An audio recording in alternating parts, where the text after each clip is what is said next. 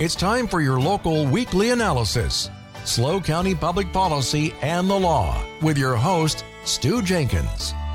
The Union forever, hurrah, boys, hurrah. Down with the traitor, up with the star. While we rally round the flag, boys, rally once again, shouting the battle cry of freedom. Welcome to SLO County Public Policy and the Law on K-News 98.5. I'm your host, Stu Jenkins. As a lawyer, I help protect families and their real estate in their estate plans. I have tried several thousand SLO County court cases since 1978. It has been my privilege to strike down unconstitutional election laws and city ordinances, and I've been honored to repeatedly serve as Superior Court Special Master. You will hear from office holders, lawyers, and activists on this show. Last week, I had the pleasure of speaking with Chief and Assistant Chief SLO County Probation Officers Robert Reyes and Tom Milder. They told us all about the Probation Office's services. And we talked with Kathy Stickle, who told us about her 18 months rescuing children from combat areas and delivering weapons to soldiers in Ukraine. If you missed last week's show, log into the podcast of the interviews at knews985.com. Today, I am very pleased to chat in our first hour with Paso Robles Fire Chief Jonathan Stornetta and Captain Prickett. They will tell us what residents can do to urge the California State Fire Marshal to better treat Paso Robles, quite frankly. And I'm not going to go into the technical reasons. These fine professionals will. I also have a commentary today on the city of San Luis Obispo resisting city council election reform. In our second hour, it is a treat to talk with lawyer Dan Knight about construction defects and the legal remedies you can use to fix those defects. And both of the firefighters here, their ears pricked up right away when I said construction defects. But Chiefs Stornetta and Captain Prickett are both here in the studio. Welcome to the show, gentlemen. Thank you, sir. It's a pleasure for both of us to be here, and we thank you for having us. Yes, thank you. Well, it's wonderful. Now, how did each of you get into firefighting? Well, I don't know if I have a great story here. Really, mine goes back to when I was in high school. I dated the fire chief's daughter, and I wanted to be a mechanic. And he said, well, you're not going to continue dating my daughter unless you get a good job. So he actually got me involved in the fire service in 1991. So. And you grew up in Atascadero, as I recall. I did, yes. Families from locally here in San Luis and Santa Maria, and Captain Prickett and I actually grew up together in Atascadero. Well, what's your story, Captain Prickett? Did you date another? No. One of the daughters? No. I had a different career trajectory. I was wanting to be a pilot, and when I was young, I was able to get a job at the Paso Robles Airport, and the airport manager at that time cornered me and he says, "Hey, we need volunteer firefighters." And I says, "Well, I'm available here on the airport," so I went ahead and became a volunteer firefighter, and from that point on, I've been in the fire service since 1987 when I graduated from high school. So long enough time to understand it and have a good time doing it. The beauty of being a firefighter is that you have a common enemy, and it's an enemy everybody dislikes. So that's true. Yes. And as one of my friends who was a San Luis Obispo firefighter once said, yeah, when we show up in a neighborhood, people wave at us with all 5 of our fingers. Very true. The community's very good to us. Well, the reason I invited you both onto the show today was because of a effort you were making, Chief Stornetta, to involve the citizens in Paso Robles to help you urge the state fire marshal to treat Paso Robles better. And I think the best thing I can do is just read the beginning of the letter you wanted people to send. It was to express our gratitude to the Office of the State Fire Marshal for reassessing the proposed changes to the fire hazard severity zone in the state responsibility area located on the west side of the city of Paso Robles in San Luis Obispo County. Can you tell us what that means? Sure. I'll back up a little bit and tell you how we got to this point Sure. and what the fire hazard severity zones mean to all of us throughout the state. Because really it was, although some people blame the Office of the State Fire Marshal, they're just doing what they were told to do, and that was through legislation in 2018 and 2021 through Assembly Bill 2911 and 642. And the fire hazard severity zones have been determined through what we call the state responsibility area, which people also reference the acronym SRA. They've been doing that for a long time, but new legislation requires them to evaluate what they call the LRA, which is the local responsibility area, and that's the incorporated city areas, and Sure. that's never been done before. We actually were not required to do it prior to this. Now, let me ask you, does that mean that if prior to this, if there was a fire in the city of Paso Robles, that the state fire resources would come in to help you? Absolutely.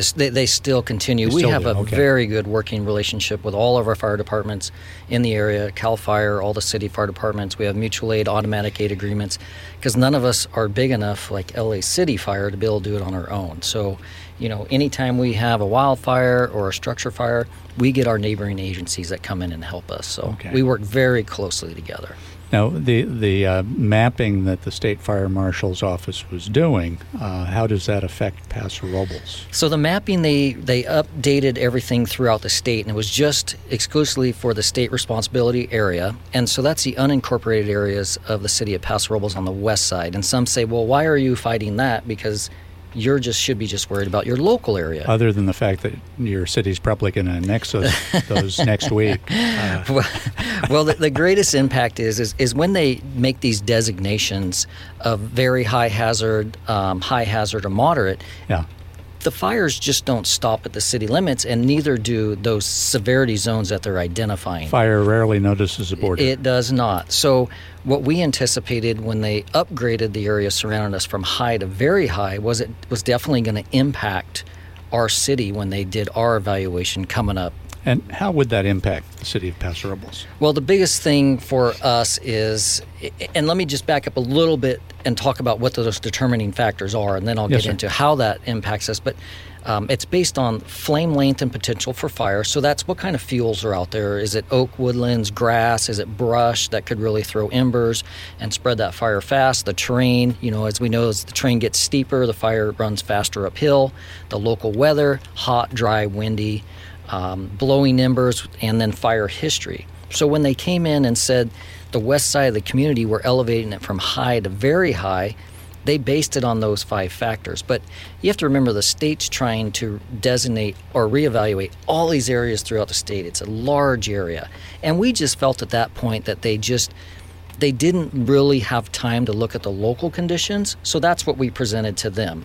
And we were able to show them that those areas don't have the continuous fuel. So we have a lot of vineyards, mostly in Paso Robles, as well as almond groves, dryland farming. So it didn't support them elevating it based on that.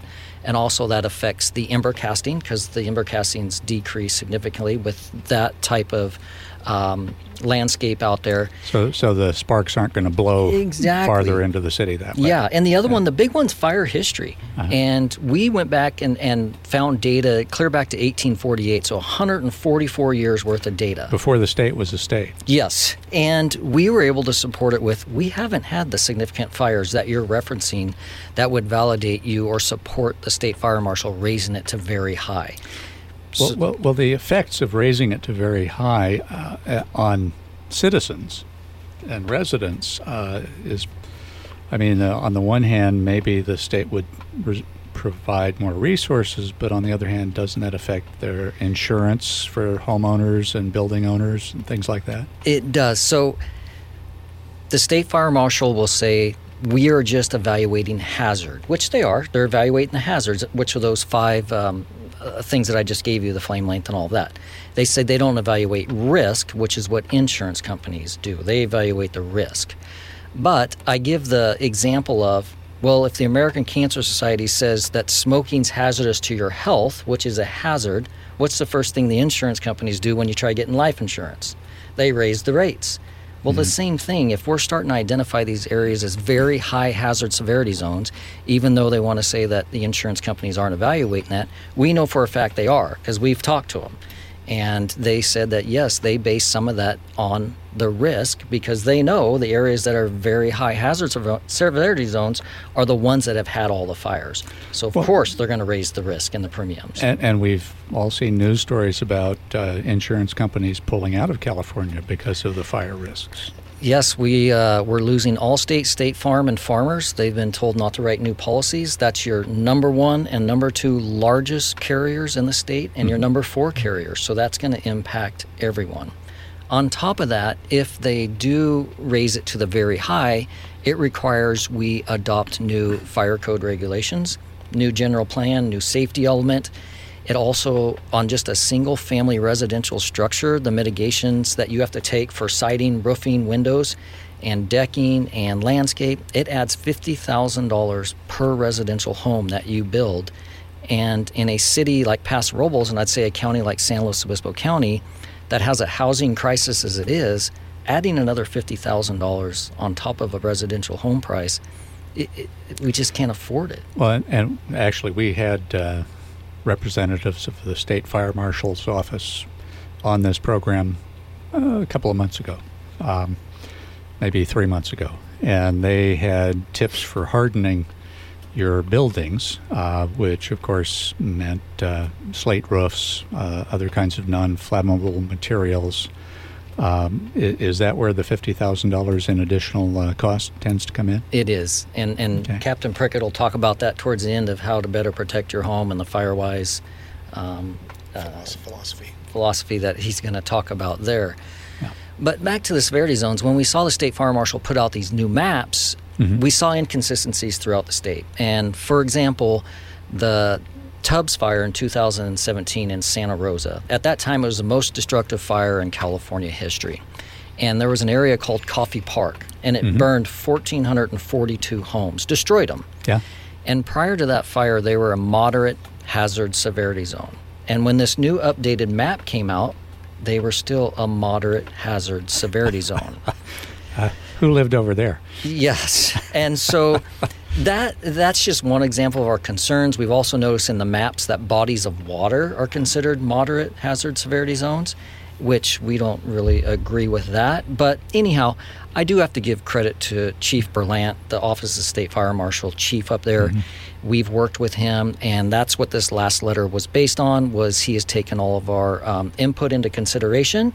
And for the most part, it does sound like he has agreed to it, but it's not finished yet. So they'll come to a final determination on that state responsibility maps at the end of the year. So one of the things you were trying to do was to get residents of Paso Robles and perhaps residents all over the North County to write the State Fire Marshal about this. Is that still something that you'd like people to do? So first of all, let me thank the community, and it was everyone, because I know other fire chiefs passed along the same thing throughout the county. The response was overwhelming, and Chief Berlant said that he received lots of letters in support of that. So the comment period for the state responsibility areas ended, but what's next is probably the first of next year, they're going to evaluate the local response area. So at that point, we'll see what they come out and they identify the city of Paso Robles being. I have a strong suspicion, working so closely with Chief Berlant now, that we're going to work on a decision together, and we're going to work through it collaboratively and do what's best for our community. Now, when you talk about the local responsibility, does that sometimes extend beyond the borders of the city? It will just be our city, but it'll also be other cities that are evaluated as well, San Luis, Atascadero. Yeah. And let me just make sure everyone's clear, is even though we disagreed with their recommendation for the west side of Paso Robles, there are areas that we do agree. For instance, let's talk about the west side of Atascadero, the Highway 41 fire that's gone through there a couple of times. Yeah. We completely agree that's a very high hazard severity zone, because there's the fire history and the fuels that support that. And your department has a mutual aid agreement with Atascadero and other cities in the area, don't you? Yes, sir. So you you've fought some of those fires in other cities. Absolutely, yes. I see Captain Prickett nodding very heavily there. Yeah, in fact, we have 6 people up in Northern California right now, up near the Oregon border, supporting the CAL FIRE efforts up there, and the feds. Well, and we've all seen what happened in Hawaii recently, which makes all of us more sensitive. You think you live in a city and you're pretty insulated from fire until you have a firestorm go through. Yes. So that's something we'll have to be concerned about. Do you have advice for listeners on what they can do to make their homes and businesses more fire resistant? Yes, I'm going to turn that over to Captain Prickett because Yeah, he's leading those efforts for our department right now. There's plenty of things you can do. I mean, it's preparation is key to success when it comes to wildfires. Chief Stornetta was talking about, the topography and the weather and the fuels. Well, the fuels are the only thing that we can really take action on and have an effect on. And hardening our homes, as you mentioned, it's a pretty easy task, and it's just a way of looking at things, because we're not really as concerned about the fire front as we are about the embers that get thrown from these fires and thrown towards structures. Because when those embers land in your planters around the foundation of the house, those can be influenced by those winds and catch whatever fuel might be on the ground, your wood chips, your dry vegetation. And as those get going, it extends onto the structure itself, and then unfortunately the house catches fire. So we've always been pushing for wildfire preparedness and home hardening, and having what's called a defensible space. But you can extend that even more to have what's called Firewise Communities, or Firewise USA. It's a program by the National Fire Protection Association, otherwise known as NFPA. And that program is a way to provide a framework for the neighbors in that area, and we identified the west side of Paso Robles as being an area that really could benefit from having that. So it gets that framework established for neighbors to get organized, kind of work collaboratively together, and then they can both receive education on both how to do good housekeeping around their house, things to think about if there ever is a fire in the area, and also to think about different construction techniques and things you can do to prevent those embers from catching your house on fire. Are there resources people can get from your department? The list is endless. You can get anywhere online in the NFPA websites. You can do it from CAL FIRE, has a good defensible program, and then our website in the city of Paso Robles is also a good resource for local factors that would help those neighbors to prepare their house and learn some techniques. And if folks wanted to get a hold of you fellows, do you have a phone number they could call? Well, I would refer them first to our website. That's a good place to start. And what's that website? And that website is prcity.com. And then if you go to the government tab, and then underneath there is the Fire and Emergencies website, and then that will get you in touch with all of us in terms of emails and phone numbers, but also you can find out that information yourself on how to be prepared if there ever is a wildfire. How to prepare? Yeah, how to prepare. How to get out? Do you have evacuation routes all laid out for people from the west side? Yeah, we don't do pre-identified evacuation routes because we don't want anyone getting in a habit of that's our evacuation route, because as we know, the fire never starts where you expect it. Yes. Yeah. And so we just advise people to know your evacuation routes and have options and have alternatives to know how to get out of your areas. I'll add on to what Captain Prickett said in regards to not only what you can do to harden your home, but the city of Paso Robles actually spends a few $100,000 annually in our own mitigation efforts. And we actually do some of the county area outside the city limits, up the Fern Canyon area, through masticating and goats to prevent fires from coming in the city. And as a lot of people know already, we have the goats in the riverbed. And we do that. I think that the peak this year, there were 700 goats in there.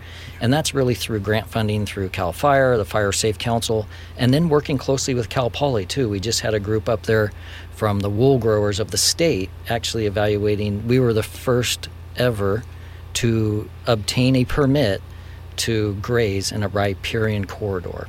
So that's a first of its kind through Fish and Wildlife and Regional Water Quality. We thank those partners for working with us, but it took us 4 years to get that permit. And we're sharing that with others so they can do it as well. Well, that's wonderful. Folks, you're listening to SLO County Public Policy and the Law. We're here talking with Paso Robles Fire Chief Stornetta and Paso Robles Fire Captain Prickett about things you can do to make your home and business more fire safe. And can I segue to that? You know, we have a lot of listeners who have commercial properties and they have industrial properties. Are there things that can be done for those kinds of properties that are different from hardening a home? Well, I mean, hardening the home is the best way to, or hardening a structure, I should say, is the best way to prevent that fire from burning your stuff. You know, we have what's called a zone zero philosophy. So if there's anything you can do, 0 to 5 feet away from the foundation of your house is a good start. That's the best place. You could put rockscape instead of wood chips, or vegetation that's less combustible. Cypress trees and rosemary bushes are deadly. Really? And those can catch fire really well on a hot, dry day. It's like gasoline. It's like gasoline. Cypress I would have understood, but rosemary. Yeah, I mean, anything that's deciduous and that those can fall within themselves, it just becomes a really tinderbox fuel source. So just getting that 0 to 5 feet away from the structure is a good start. That's a good start. And then also, you know, thinking about your soffits and your vent covers and maybe putting mesh coverings in those to prevent those embers from getting in your attic or underneath your decks and porches. Also, the sidings of your house. What are you using? Are you using wood, or are you using vinyl siding, or some sort of resistive siding to the house would be another thing we'd be asking people to do. And then lastly is good housekeeping. You know, keeping your trees 10 feet away from the roof line and cleaning your gutters and your roofs of all that dead leaf clutter, and also the things that kind of collect in the crevices of your roof. You may have a great tile roof and a fire-resistant roof, but if you don't get that fuel off of there and just kind of blow it off or brush it off there, that stuff can still be a source that can get underneath there and cause a fire in the house. Ah, okay. I don't think a lot of people would think of that. And ultimately, we're looking for 100 feet. We really want a 100-foot clearance around a house. That's the best way to withstand a fast-moving fire that has an abundant fuel source that's producing a really big ember cast. Folks, you're listening to SLO County Public Policy and the Law. We're here with Chief Stornetta and Captain Prickett of the Paso Robles Fire Department. We'll be back right after the news.